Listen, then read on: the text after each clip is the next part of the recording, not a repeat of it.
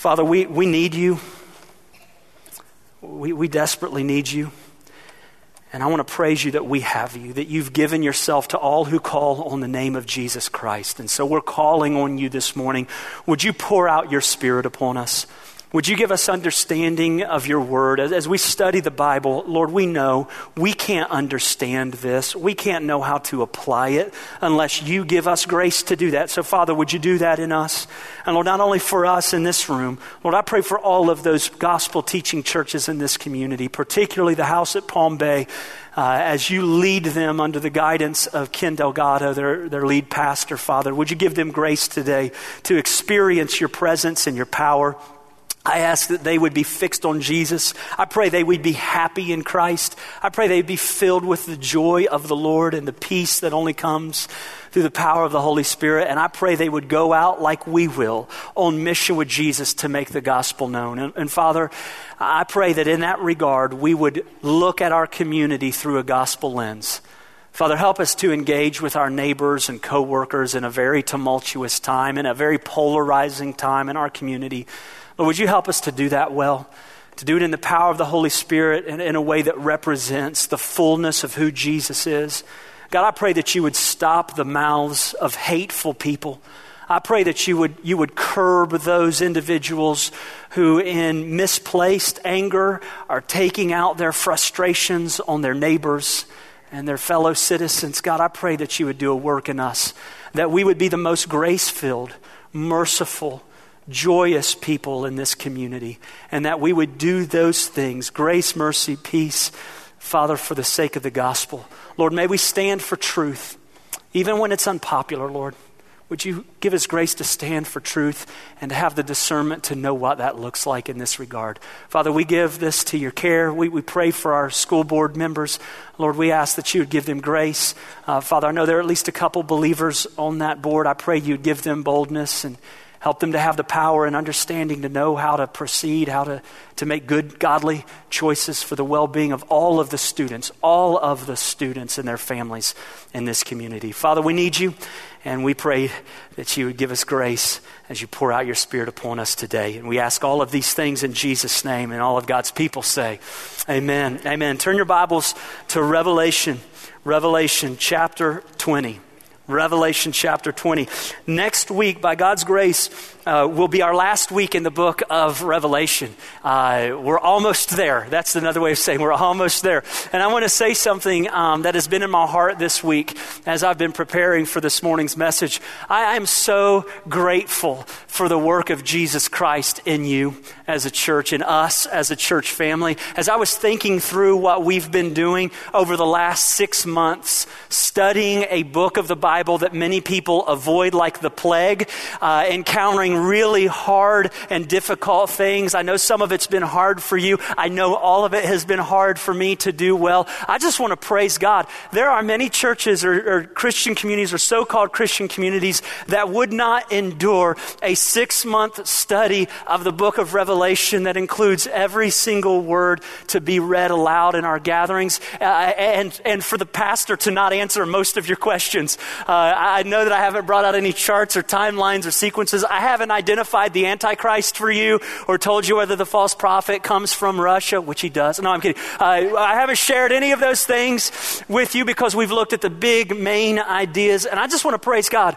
that God is creating in us a heart. You keep showing up every week. Every Sunday morning I wake up and I wonder, will they be back at all? And they do. They come back. You're here this morning. Next week we're going to wrap this up. And by God's grace, I pray that we will have a better understanding of what most matters about what the Bible says concerning the end of the world as we know it in the return of Jesus Christ. And so this morning we're going to continue and we're going to look primarily at chapter 20, but I'm going to pick up reading in chapter 19 because I failed to read that last week, even though I referenced the truth that it contains, but it's a really good segue into Revelation 20. So we'll start in Revelation 19 and verse 11.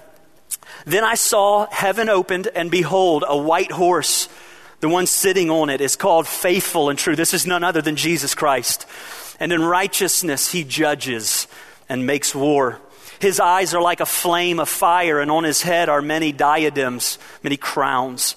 and he has a name written that no one knows but himself. He's clothed in a robe dipped in blood, and the name by which he is called is the Word of God. And the armies of heaven, arrayed in fine linen, white and pure, were following him on white horses. From his mouth comes a sharp sword with which to strike down the nations, and he will rule them with a rod of iron. He will tread the winepress of the fury of the wrath of God. On his robe and on his thigh he has a name written: King of Kings and Lord of Lords. Stop right there, just really quickly. With all of the images that we're given of Jesus Christ, and with all of the references that we get in our culture of Jesus Christ, I find it interesting. We almost never have anyone from our culture describe Jesus as he's found here, right?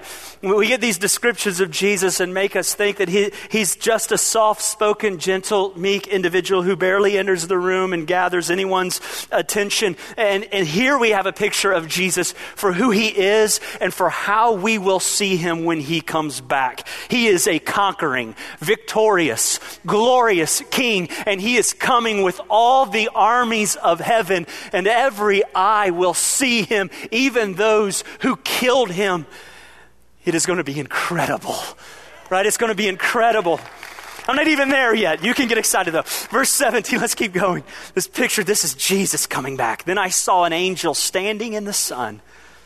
With a loud voice he called to all the birds that fly directly overhead, "Come, gather for the great supper of God, to eat the flesh of kings, the flesh of captains, the flesh of mighty men, the flesh of horses and their riders, and the flesh of all men, both free and slave, small and great." Verse 19, I saw the beast and the kings of the earth with their armies. Remember, that's the enemy of God and all those that he'd gathered to himself. All the armies of the gathered together to make war against him who was sitting on the horse and against his army. And the beast was captured, and with it the false prophet who's in its presence had done the signs by which he deceived those who had received the mark of the beast and those who worshipped its image. These two were thrown alive into the lake of fire that burns with sulfur, and the rest were slain by the sword that came from the mouth of him who was sitting on the horse, and all the birds were gorged with their flesh. Verse 1 of chapter 20. Then I saw an angel coming down from heaven, holding in his hand the key to the bottomless pit with a great chain. And he seized the dragon, that ancient serpent, who is the devil and Satan, and bound him for 1,000 years and threw him into the pit and shut it and sealed it over him, so that he might not deceive the nations any longer until the 1,000 years were ended. After that, he must be released for a little while. Then I saw the thrones, and seated on them were those to whom the authority to judge was committed. I also saw the souls of those who had been beheaded for the testimony of Jesus and for the word of God, and those who had not worshipped the beast or its image and had not received its mark on their foreheads or their hands. They came to life and reigned with Christ for 1,000 years. The rest of the dead did not come to life until the 1,000 years were ended. This is the first resurrection. Blessed and holy is the one who shares in the first resurrection. Over such the second death has no power. But they will be priests of God and of Christ, and they will reign with him for 1,000 years. And when the 1,000 years are ended, Satan will be released from his prison and will come out to deceive the nations that are at the four corners of the earth, Gog and Magog, to gather for them for battle. Their number is like the sand of the sea. And they marched up over the broad plain of the earth and surrounded the camp of the saints and the beloved city.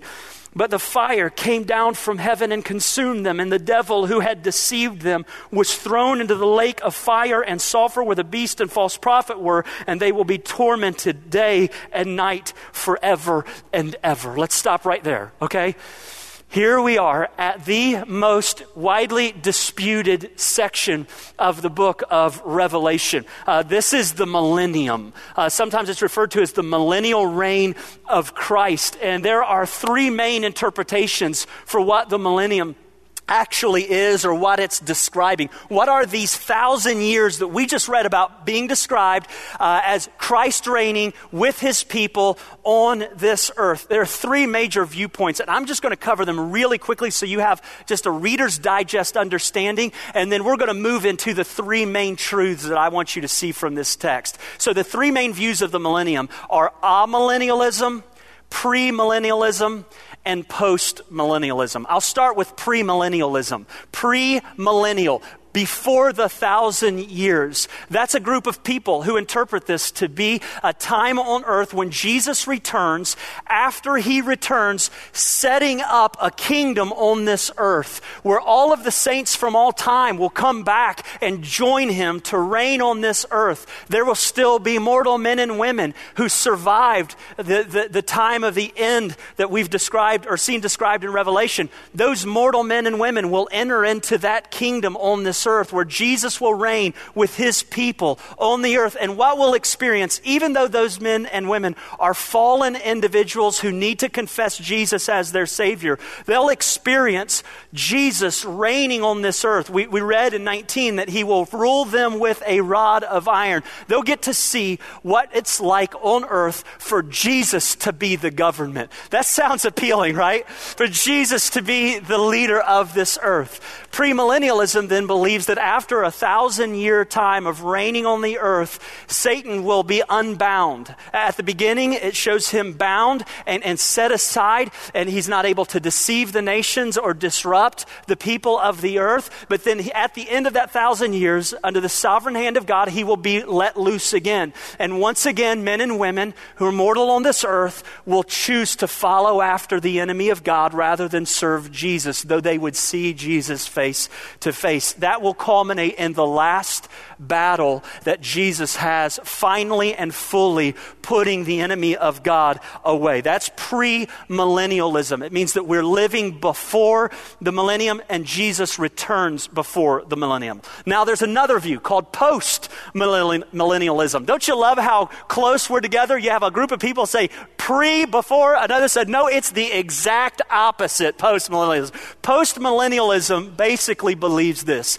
that Jesus is setting up his rule through the hearts of his people on earth and doing it already in a way that by the time he is ready to return, that Jesus will have established a kingdom on this earth, that the church will have expanded and influenced this world so much that nearly the entire world will be believers and will be redeemed. That the renewal of the earth will come through the church spreading over the earth in its entirety. This view says that Jesus comes after that millennial reign of Christ through his people and brings about, it's not utopia because post-millennialists would not say it's utopia, but it's about as good as it can get because the church has expanded all that way. There are not many major theologians right now who consider that a viable option. That's why I didn't spend a whole lot of time on post-millennialism. So you have premillennialism and you have post-millennialism. Then you have this thing called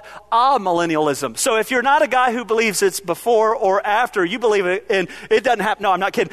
But amillennialists believe in the millennium. And it's similar to post-millennialism in that they would believe that the 1,000 years is a figurative period of time in which Jesus Christ is reigning through his people. He's living in the lives and setting up a heavenly kingdom, a spiritual kingdom, right here on the earth in the hearts of his followers. Amillennialists would say that Satan is bound, not in the fullest capacity, but in the sense that he is not able to stop the gospel spreading throughout the world. He's not completely loosed, they would say, and he's not able to do whatever he pleases. For instance, Satan cannot keep Christians from declaring the gospel of Jesus when God has opened a broad and effective door for that. And so amillennialists would believe that Satan was triumphed over at the cross and bound or restrained in a particular way. Amillennialists would believe that at the end of this age, Jesus will return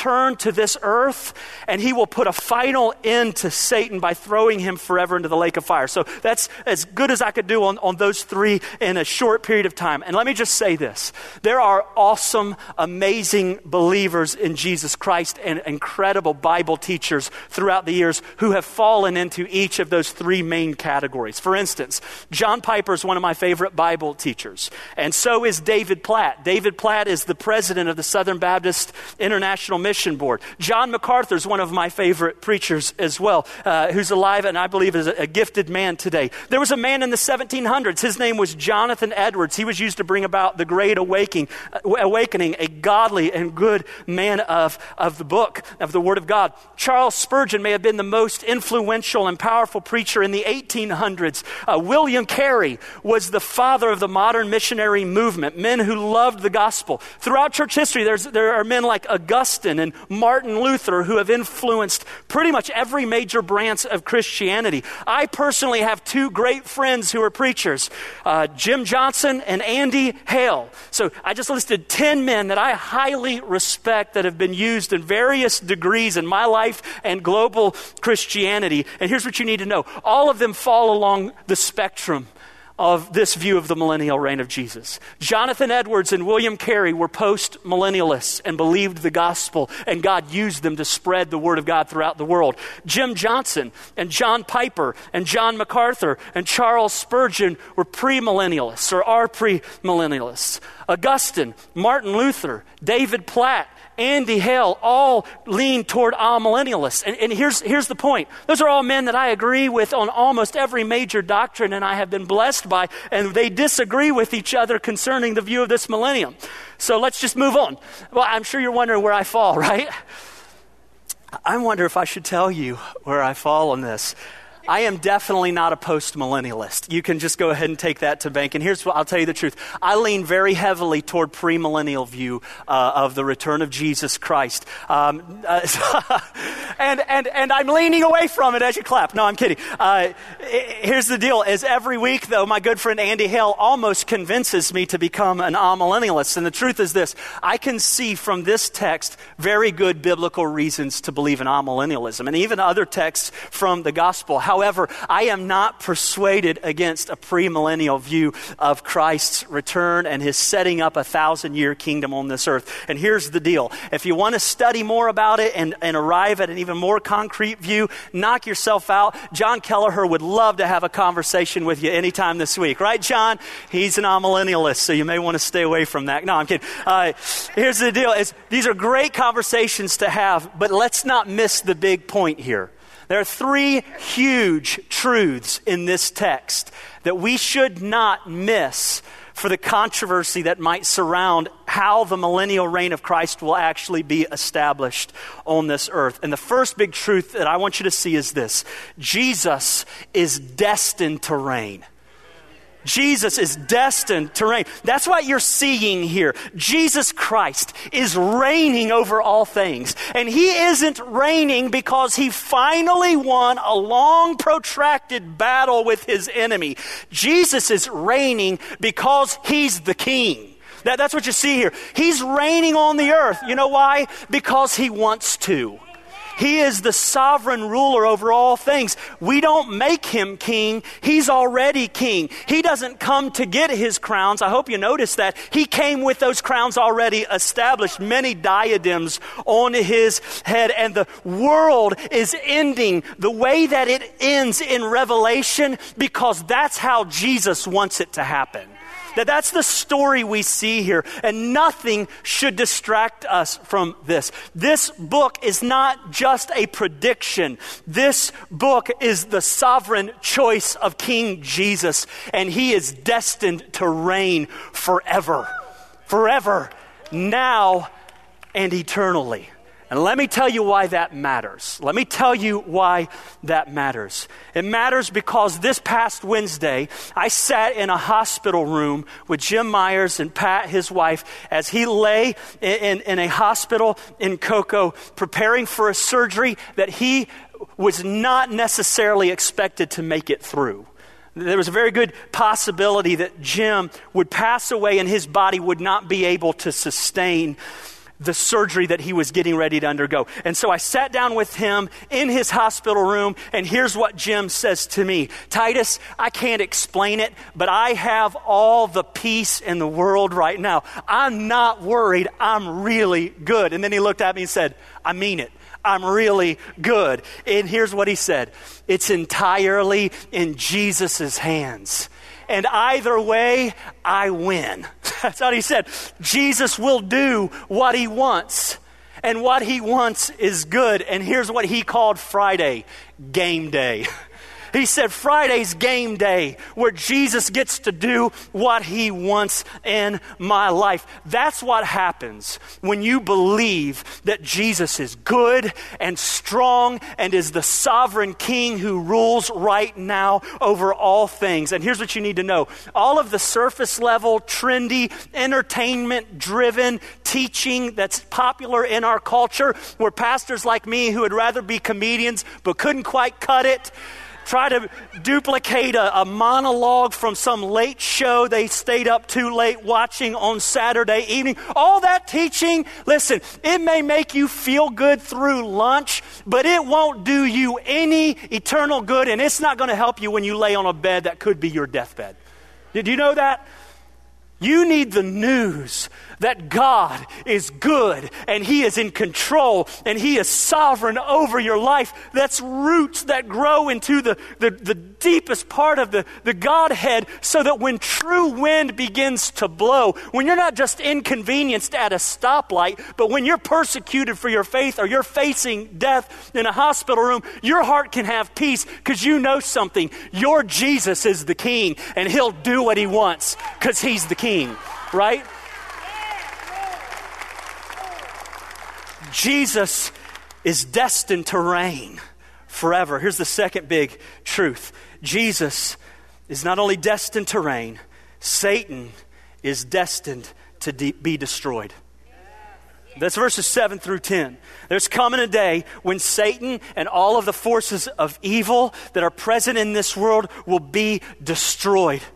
Listen to me, friend. One day, all of the deceit, all of the discouragement, all of the depression, all of the temptation, all of the wicked schemes, all of the pain that comes from them will be rolled up into a big ball and cast forever into hell where they belong. Satan is destined to be defeated. The battle you're in, the battle we're in, it's going to be over one day. It's coming to an end. So endure. It won't last forever. That's what we see here. Satan, our enemy, the one who plagues our lives on this earth, will be cast forever into the lake of fire. It's coming to an end. And here's what that should do in you. It should do something that causes you to be able to continue knowing this won't last forever. It's what occurs to me when I go to the dentist and I pay them to torture me, and I sit down in that weird chair and I hold on to those plastic covered arms and I close my eyes and I open my mouth, and then I have to open it wider, which is always uncomfortable with those metal instruments. And I close my eyes and I say to myself over and over and over again, it won't last forever. You can get through this. It won't last forever, man. And whatever they're doing right now won't last forever. That noise of that drill, which is the worst sound in the history of mankind, won't last forever. It's what some of you do every Sunday when I'm preaching. You hang onto your pew and you think, it won't last forever, man. You reach over to your husband or your wife, it won't last forever. I promise. He can't go on like this forever, right? That's what's going on in the people of God when they hear this. It's a declaration. Suffering and sickness and pain and temptation and all of the deceit and discouragement and despair and depression will one day come to an end, because our enemy will be defeated forever and cast eternally away from the presence of God and his people. That's good news. That's reason to rejoice. And it also means that not only will the suffering end, but it also means that none of the evil of this world will go unpunished or overlooked. For every person who wonders about the goodness of God because of the existence of evil, you need to know there is a day coming when you may get more than what you ever imagined you were asking for. God, in all of his glory and power and holiness, will show up and he will crush the forces of hell and cast them into the lake of fire and bring judgment on all evil that has ever taken place. And I've got to tell you, as I was reading this passage this week, I just marveled over how short the description is of what happens here. There in those last few verses in 9 and 10, what you see is that the final war is about a sentence and a half long. See that there? That Satan assembles the armies of the earth for the last battle, and before you can say go or draw, fire comes down and consumes them, and Satan is eternally condemned. It's not a fair fight. Jesus doesn't break a sweat. I'm sweating more up here than the armies of heaven on that day. It's like that, and it's done. Because that's not the climax of the story of creation. We'll get there next week. Satan is destined to be destroyed. Jesus is destined to reign. Here's the last thing I want you to see. Jesus is destined to reign. Satan is destined to be destroyed. And you are destined to stand before God. Look with me at verses 11 through 15. And I have been praying all morning long that the Word of God here in these verses would wash over us with a sobriety that we can't manufacture, that we can't make up. Look at verse 11. Then I saw a great white throne and him who was seated on it. Now get this picture. We saw Christ returning and his eyes were like flaming fire. He was the King of Kings. He is the Lord of Lords. And he's seated on this throne. And look what happens in verse 11. From his presence, earth and sky fled away. All of creation tried to get away from him. There's just this terror of this judge on the throne. But no place was found for them. Where will you run from God? That's what he's saying here. Look, verse 12. And I saw the dead, great and small, standing before the throne, and books were opened. Then another book was opened, which is the book of life. And the dead were judged by what was written in the books, according to what they had done. And the sea gave up the dead who were in it. Death and Hades gave up the dead who were in them, those who've already died before this. And they were judged, each one of them, according to what they had done. Then death and Hades were thrown into the lake of fire. The last time we saw that, Satan was cast there. Death and Hades were thrown into the lake of fire. This is the second death, the lake of fire. And if anyone's name was not found written in the book of life, he was thrown into the lake of fire. Period. End of sentence. God, give me grace in this. The destiny of every man, woman, child that has ever lived is to one day stand before a holy and righteous God. A God who in his perfect holiness is so glorious that when he shows up in this universe unveiled, heaven and earth itself tries to run away from him. And there's no place to run. And there's no place to hide. And there on that day, before that throne, every man, woman, child, small and great, rich and poor, stand before Almighty God. And they give an account of their lives. And there are two books that are opened. One book is the deeds of all that have been done by those people. Now, this shows the record of their life, every thought, word, and deed, how they lived and who they were, written, preserved forever. If you think there is such thing as a secret sin or something that you have hidden, on that day all will be made known. All will be made known. The things that only you and God know will be made known on that day as he opens up that book, which is the book of the deeds of those who had lived. And then there's another book, and that book is called the Book of Life. In chapter 13, verse 8, it actually says the book of life of the Lamb who was slain. It's a book that belongs to Jesus, who is the Lamb who was slain. It's referring to his death on the cross as a payment for sin. And what that book is a record of all who have placed their faith and trust in Jesus Christ while they were on this earth. It's a record of those who have been forgiven by the blood of Jesus Christ, and the merit for us to enter into eternal bliss and pleasure at the presence of God in heaven. The merit for that is the work of Jesus Christ, not our own works. And if your name is not found written in that book of life, the book of those who during their lifetime acknowledge the work of Jesus and bowed before him as Lord and repented of their sin and called on his name, you will share in the destiny of the enemy of God. That's what we just read. At the last battle, Satan is bound and cast eternally into the lake of fire. The judgment of God comes to all who have lived, and for all who were not found written in the book of life, they will be cast eternally into the lake of fire. And this is the last record the Bible gives us of what occurs in the life of someone who is not trusting in Jesus Christ as their Savior. Eternally condemned from the presence of God. And I cannot convince you or cause your heart to comprehend for a moment the destiny of those who die without knowing Jesus Christ as their Lord and Savior.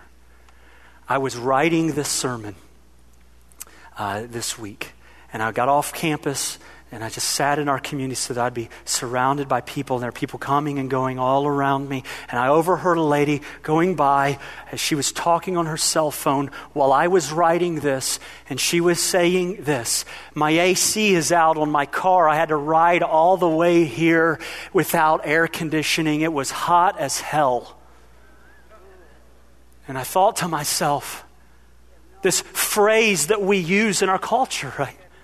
This familiarity that we have as a culture, that we use as just a description of riding in our cars in Florida without the AC. We have no comprehension of what will occur when we are forever cast eternally from the presence of God.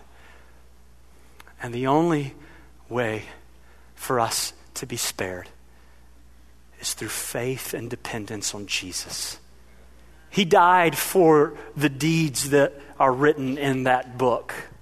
Your sin and my sin, the Bible says, is placed on Jesus at the cross so that all who trust in Jesus will have their sin paid for in Christ. God does not let sin go unpunished. Either it will be paid for in the death of Jesus as you trust in him and are united to his work, or it will be paid in your life eternally as the second death consumes you forever. Forever. And I am asking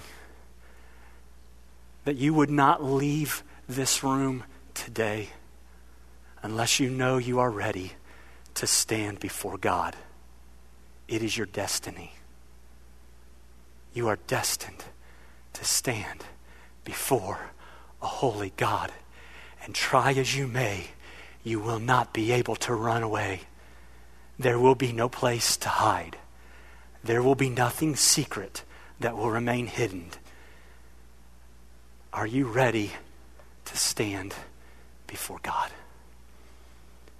I'm going to ask you to bow your heads and enter into a moment of contemplation. By God's grace, I would never seek to manipulate you, ever. Ever. And I would not seek to get you to make an emotional decision, or that my words would somehow convince you or persuade you. But there are those in this room who know, I believe you know, you are not ready to stand before God. You are not trusting in Jesus Christ. You do not know that you are right with God through the work of Jesus. My prayer is that the Holy Spirit, that God's Spirit would be stirring your heart right now to call on Christ to save you. To repent of your sin and to realize there is only one way to be saved, and that is through Jesus Christ. There is one name given under heaven whereby we must be saved, and that name is Jesus and Jesus alone. Would you even now call on Christ? Jesus, save me. Oh, that we would know the terror of standing before God before it's too late. For those of you who are followers of Jesus, would you consider that this is the fate of everyone you know? Everyone you know will stand before God. Will you pray right now for those in your life who are far from God, that they would be saved, they would call on Jesus to save them?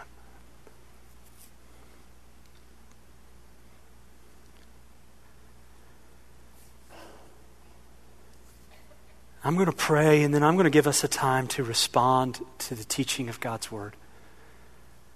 And some of you may want to come and pray with a pastor or a counselor about your relationship with Jesus. Some of you may want to come and pray for those that you know who are not born again. And if they were to die and they will stand before God, they would be cast eternally from God's presence. And I want to encourage you to come and pray for their souls to be saved. I want to give us a time to respond to the teaching of God's Word. Father, would you do a work in us that I cannot do, that no man can manufacture? Would you cause us to see clearly that while Christ is destined to reign and Satan is destined to be destroyed, we are all destined to stand before you. Lord, I pray that our lives would give evidence that we're trusting in Jesus. I pray that our hearts would be confident in Christ today. And if our hearts are not confident in Christ, that we're trusting in Him, I pray that we would not leave until they are. God, do this work, I pray. In Jesus' name.